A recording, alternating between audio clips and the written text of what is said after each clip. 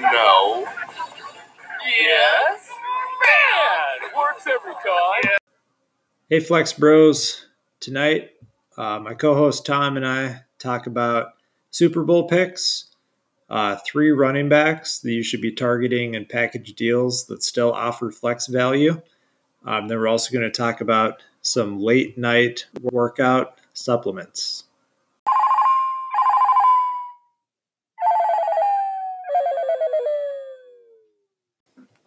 Good evening. Thanks for having me back. Hey, glad we could get you back on the show. I know you've got a busy evening going on. We had a fun weekend. We're not going to talk about how many fish we did or did not catch. Well, at the end of the day, we both we tied for the amount of fish that we both caught. Yeah, I like that story. That's a good route. That's what we're going to go with. But yeah, we actually had some sad news this weekend. I don't know if you were as big of a fan as I was, but Kobe Bryant, like everybody knows, passed away. So I just wanted to give him a quick shout out and say I had a lot of fun watching him growing up. Early on when he was with Shaq, he was one of those guys it was a lot of fun to root against. And then when he kind of took the team on his back, when Shaq went to Miami, it was fun to watch all the things that he did. My one Kobe memory is when he came out with his low top shoes. I thought that was pretty cool. And I remember being excited to go buy a pair. I wasn't a shoe guy at all, but when those came out, I was a big fan of Kobe. So that's probably the only athletic shoe I went to the store knowing exactly what I was going to buy. I remember that pair of shoes that you had, actually, the purple ones with the gold. They kind of look like Vikings shoes. I actually still have them just for when we go to Vikings games. Yeah. Well, my quick Kobe story was back when we were in freshman year of high school when our Timberwolves were playing the Lakers in the playoffs. That was when the Wolves were the number 1 seed.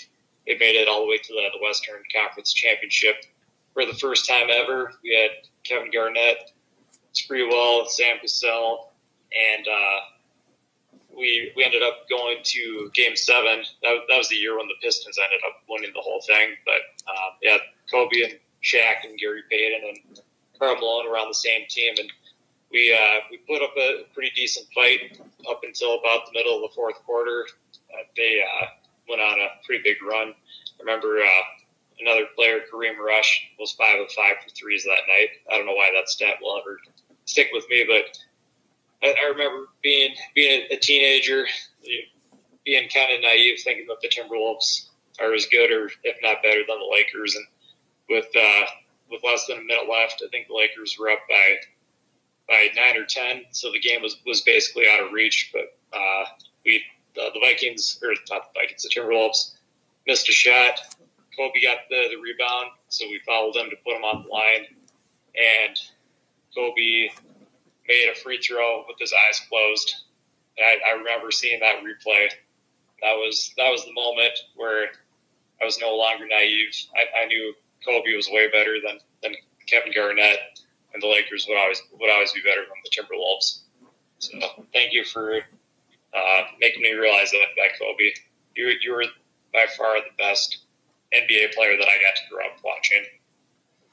Yeah, that's what I was explaining to Kelsey, my wife, last night. And we'll get into fantasy in one second, but I was talking about how I think we were just a little too young for Michael Jordan. We didn't really get to appreciate that greatness, but in our generation, it was Kobe. So a lot of fun memories there. But we got to know the Washington Wizards version of Michael Jordan and watch all of his highlights. Yeah, that's true. And that's why we're not talking about Michael Jordan tonight. But let's transition over to the Super Bowl. Who do you got for your pick? The Chiefs defense is going to step up and slow down this 49ers elite rush offense. And I got the Chiefs 38-27. So long story short, I think the Chiefs defense is going to be able to stop Mostert, Coleman, or Breda, whoever it is that's carrying the rock. And Jimmy Garoppolo will finally prove you and me correct on those third and longs when he has to make the passes that count the most, he's going to fail. Well, call me a Jimmy G fan this weekend because I'm rooting for the 49ers, or I shouldn't say rooting for him, but I think that Shanahan's got a couple of things up his sleeve that he hasn't had to pull out. The 49ers have had a comfortable lead in the fourth quarter each game, so it hasn't really been too competitive. So I think there's going to be a couple of trick plays, a couple of ways that they get Kittle open. They haven't had to do too much stuff for him. And even if they do shut down that running game, I think Debo is really ascending, and Kittle's very reliable. And we haven't heard much from our buddy Emmanuel Sanders, but he's still out there on the field too. So I think what they've had in store for us this postseason, they've just been able to keep in their back pocket. And this is going to be the game where they can pull out all the stops. So I'm predicting the 49ers win. I'm hoping for a shootout, but you know how these Super Bowls go sometimes. Sometimes there's only a couple of touchdowns. So I'll go 49ers 20-13. All right, so you're taking the under. Vegas has the line at 54.5 points right now. Yeah, I think it was the under last year too when the Patriots took on the Rams. So yeah, a lot of teams, even when they're explosive and exciting, there's a lot of nerves, especially the first half of the game, where players aren't really doing what we've seen them do all season, and they've also had 2 weeks off. So yeah, we'll see. It should be a good game. Yeah, I remember last year a lot of experts were predicting that it would be the highest scoring Super Bowl with the Patriots and the Rams, and I believe Sony Michel was the only player to get a touchdown that entire game. Yeah, I think you're right. So, well, let's move into the purpose of tonight's show. Uh-oh. Sounds like somebody's got a case of the Mundus. We're going to be talking about 3 running backs that you should be targeting in package deals that are they're a little bit older, but they still have a little bit of weekly flex value. So similar to the wide receivers I talked about last night, these running backs are going to get you about 10 points a game and half-point scoring. But before that, I've got a quick test for you. Initializing audio system test sequence in 3, 2, 1. All right. Can you tell me who the 3 oldest active running backs are? Well, number one has to be Frank Gore. Yep, he's 36. Adrian Peterson. He's 34. Is that the number 1 and 2? Yep. Because Darren Sproles has officially retired. Okay. And LeGarrette Blount is not active right now. And the third oldest. Can you tell me AFC or NFC? NFC. And it's actually somebody that you've talked about tonight.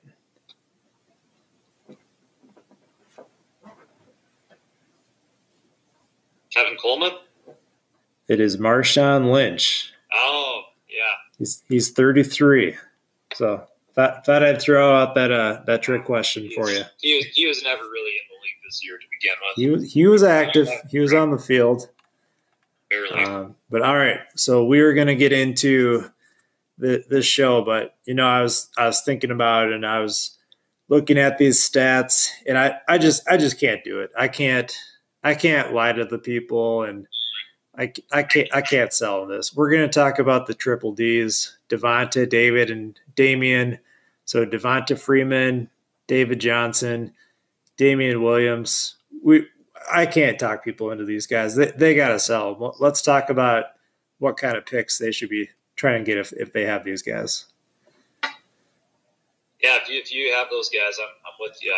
I'd be selling right now. All right. Well, let's start with the guy that, well, I guess 2 of these guys have ended as the number 1 overall, both Devonta and David Johnson. So Devonta Freeman, 3 of his last 8 regular season games were less than 9 points, including only 2 games where he had greater than 4 yards per carry. People are going to point to his 400 receiving yards, But I'd also point out that only 2 of his last 8 games, his reception yardage was greater than 16 yards. So he did a lot of that the first half. And another really concerning stat is overall, the last few years he finished as RB1, but then dropped to 6, then 13, then 101. That was a pretty injury-plagued season. Make sure you stretch out those creamy hamstrings. And then he actually ended this year as RB20. So because he still finished as a 2, I think this is a great time to sell him for a second-round pick. But before that, I guess I've got one more quiz for you. Who should the Falcons have gone with a couple of years ago? Should they have given Freeman that deal, or should they have tried to lock in Tevin Coleman? Well, I think at the time you have to pick the player who's producing more and who's showing their elite level of play. Which at the time, I think Devontae Freeman was the much better, faster, more explosive back. So I think he was the right decision at the time. But after he got hurt in Week 1 in 2018, as you've stated, he's definitely showed a steady decline. Well, my answer was going to be neither. I think they should have let them both go and waited for a year like this where they could take a Miles Sanders or a Justice Hill. Well, if I knew this was a trick question, I would have brought up the point that running backs typically don't matter for NFL teams. For your fantasy team, you need to have those stud McCaffrey or Saquon running backs. But look at the number 1 running football team right now, going to the Super Bowl, the 49ers. They don't have an elite back. Yeah, that's a good point. Well, speaking of the elite guys, even this last year going into the drafts, people were saying David Johnson was still elite, but this last year he got kind of banged up, and I think he's 27. He's going to be 28, but he seems like he's a little bit older than that, and I guess I would say that he's a hold until he goes to a different team. I think he's going to meet back up with Bruce Arians in Tampa Bay, and I think that's going to be the opportunity to try to trade him. And I think there might be somebody like me who had David Johnson a couple of years ago and wrote him out to a championship. And if you know who that guy is in your league, just wait until there's all that David Johnson hype, and then send a trade offer and try to get a first from him. Not an early first, but you might be able to get the 110, the 112. And if you want to send a video, maybe send a David Johnson YouTube highlight video clip with the offer, if you can send that in a message. I know we use the Sleeper app, and you can send some fun videos like that in too. But he's kind of a tricky guy because he's had 3 seasons in the top 10, and then he's had 2 seasons outside the top 36. So luckily, one of those seasons was due to injury. So I think you can kind of point that out when you're trying to move him. But I think now's the time to sell him. Yeah, well, the problem is if you're the David Johnson owner, what are you trying to sell David Johnson for? I'm trying to sell him for a late first once there's that hype when he goes to the new team. Yeah, I think with how talented this next class is going to be, it's going to be tough to get that first rounder. But if you were trying to buy David Johnson right now before he ends up on another team, what would you be offering right now? Well, with him being on the Cardinals still, and Kenyon Drake looking really good, and they haven't said anything that promotes that they're planning on using him. I'd be nervous to even send over a second round pick, because if he's in a timeshare, it's going to be really hard to predict, and it won't be as much of a timeshare as the 49ers, but there's still going to be those weeks where he might only see 6, 7, 8 touches, and at his age too, and with his injuries, they might just give him a game off or two. We saw that one game where he had 1 touch, and then he just went and sat down, and then Chase Edmonds went off, and Edmonds is still on the roster. So right now, I wouldn't be trading anything more than a third. Yeah, I'm about the same with you. In one of my dynasty leagues, I have the 210, and That's I wouldn't be sending that over tonight, but that's a late second or an early third is about where I've got David Johnson pegged right now. Yeah, well, so maybe I'm being a little too ambitious saying David Johnson's worth a first once he goes to the Bucks. So let's say he goes there, he's getting the hype. Bruce Arians is saying he's going to get 1,000 yards on the ground and through the air, and he's got great rapport with Jameis Winston. Everybody always looks good in the off season, so that hype gets up there. What do you think you have to add to David Johnson to get a first at that point? Oof, that's a good question.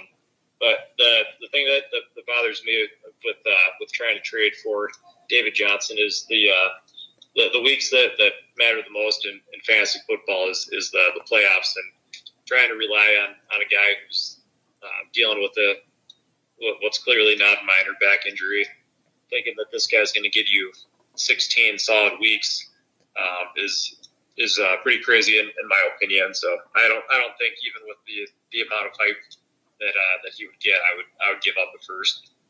Do you think if you had David Johnson, though, would you need to add a second to flip him for a first, or do you think you could do David Johnson in a third? I think at that point you could get away with David Johnson in a third. Okay, cool. Well, yeah, I'll make a note of that. Luckily, I don't have any shares of David Johnson, so I haven't been put in that situation. But if I had him, I think I'd be trying to get out. But you make a good point. This year's first round is pretty valuable, and yeah, people are very well aware of David Johnson's history.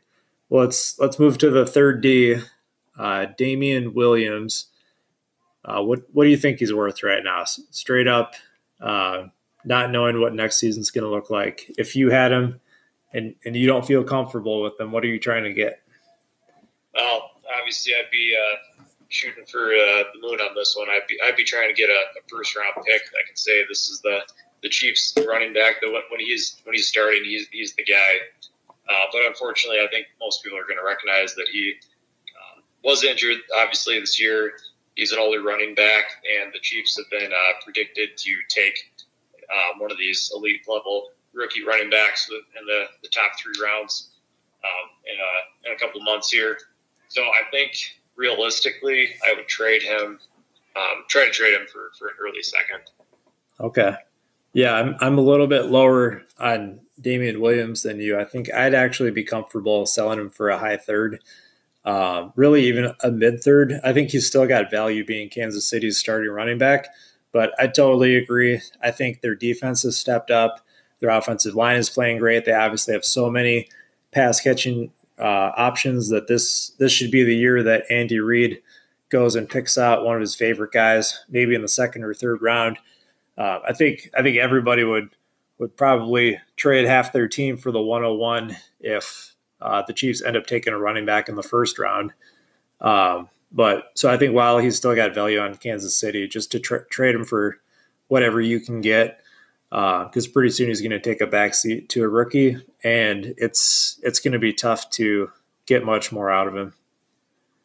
Yeah, if they do spend one of those first draft picks, I completely agree. I think even in a super flex league, you could argue that the rookie Chiefs running back would go ahead of Burrow on the rookie draft, because you saw what happened with Kareem Hunt, an above average running back on an elite offense becomes a top 10 with top 5 running back upside each week to cut you off. But something I thought that was interesting is a lot of people pointed back to Andy Reid's previous seasons, whether it was with the Chiefs or the Eagles, that every time they had a starting running back, that was the guy, that was their workhorse. He would get 90% of the carries. And this year, bringing in Shady, it was interesting to see that Andy Reid has adopted more of the running back by committee style, and even Darwin Thompson was out there for a couple of snaps against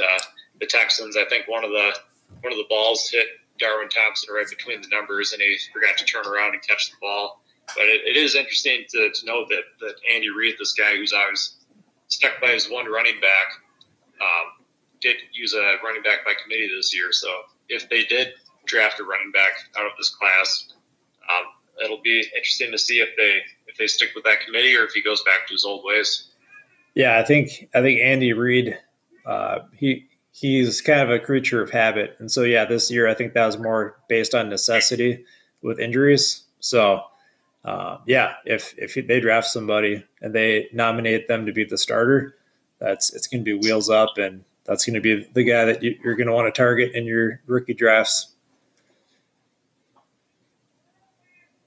But we had a lot of requests the last couple weeks from people that saw the big flexing arm, asking when we're going to start talking about workouts and supplements. So tonight I just wanted to talk about supplements to use later in the evening, maybe something to help with sleep or a pre-workout that doesn't have 300 milligrams of caffeine and then you're stuck staring at the ceiling all night. So the workout supplement that I wanted to talk about was Hilo gummies. It's spelled Hilo, but they're actually gummies that have the same nutritional items as like a pre-workout, but it doesn't have a ton of caffeine. So I enjoy it because it gives me a good focus, get a good pump. So I've been taking that for my workouts later in the evening. Anybody out there with 2 or more kids, if you're still trying to squeeze out workouts, you got to do it whenever you can. And for me, a lot of times it's after 8 p.m., but I'm not in my early 20s anymore, so I can't stay up till 3 and go to work the next day. Well, I remember when you were helping me move that couch a couple of weeks ago too. We were bringing all this furniture through the foot of snow and taking the back doors off, trying to fit this couch into my basement. I was getting pretty irritable, and it was almost like a Snickers commercial. You pulled out the Hilo gummies out of your gym bag and popped those, and I was feeling like Popeye. Gave me a new sense of energy. Yeah. Yep. So do you got anything you want to share for the people? For a nighttime recovery supplement, for about the past decade now, I've been taking ZMA. So it's zinc, magnesium, aspartate, and that kind of helps chill me out before I'm trying to go to bed. So I think in this digital society that we live in, I definitely experience a little bit of anxiety and kind of get those nighttime thoughts where I'm up late. I'm thinking about everything that I didn't get done today, things that I need to get done tomorrow, and this the ZMA definitely helps kind of make me feel a little more relaxed, and I feel much more refreshed in the morning. Get a deeper sleep. So the first couple of months of taking it, I was getting some pretty wild dreams. I was pretty knocked out there. So for those of you that have tried taking NyQuil, it was a similar experience. But I think after a couple of months, my body got more used to it, and I'm not quite having those crazy dreams. Crazy dreams, as in I'm in 5 or 6 fantasy leagues, and I get the 101 in every single draft. Well, if you're getting the 101, that's not always a good thing. Talking about your previous season. Well, I think speaking of nighttime workouts, I'm going to try to hit the gym quick. So anything else you want to get out there before you get us out of here? No, I'm looking forward to the Super Bowl on Sunday. Keep it flexing.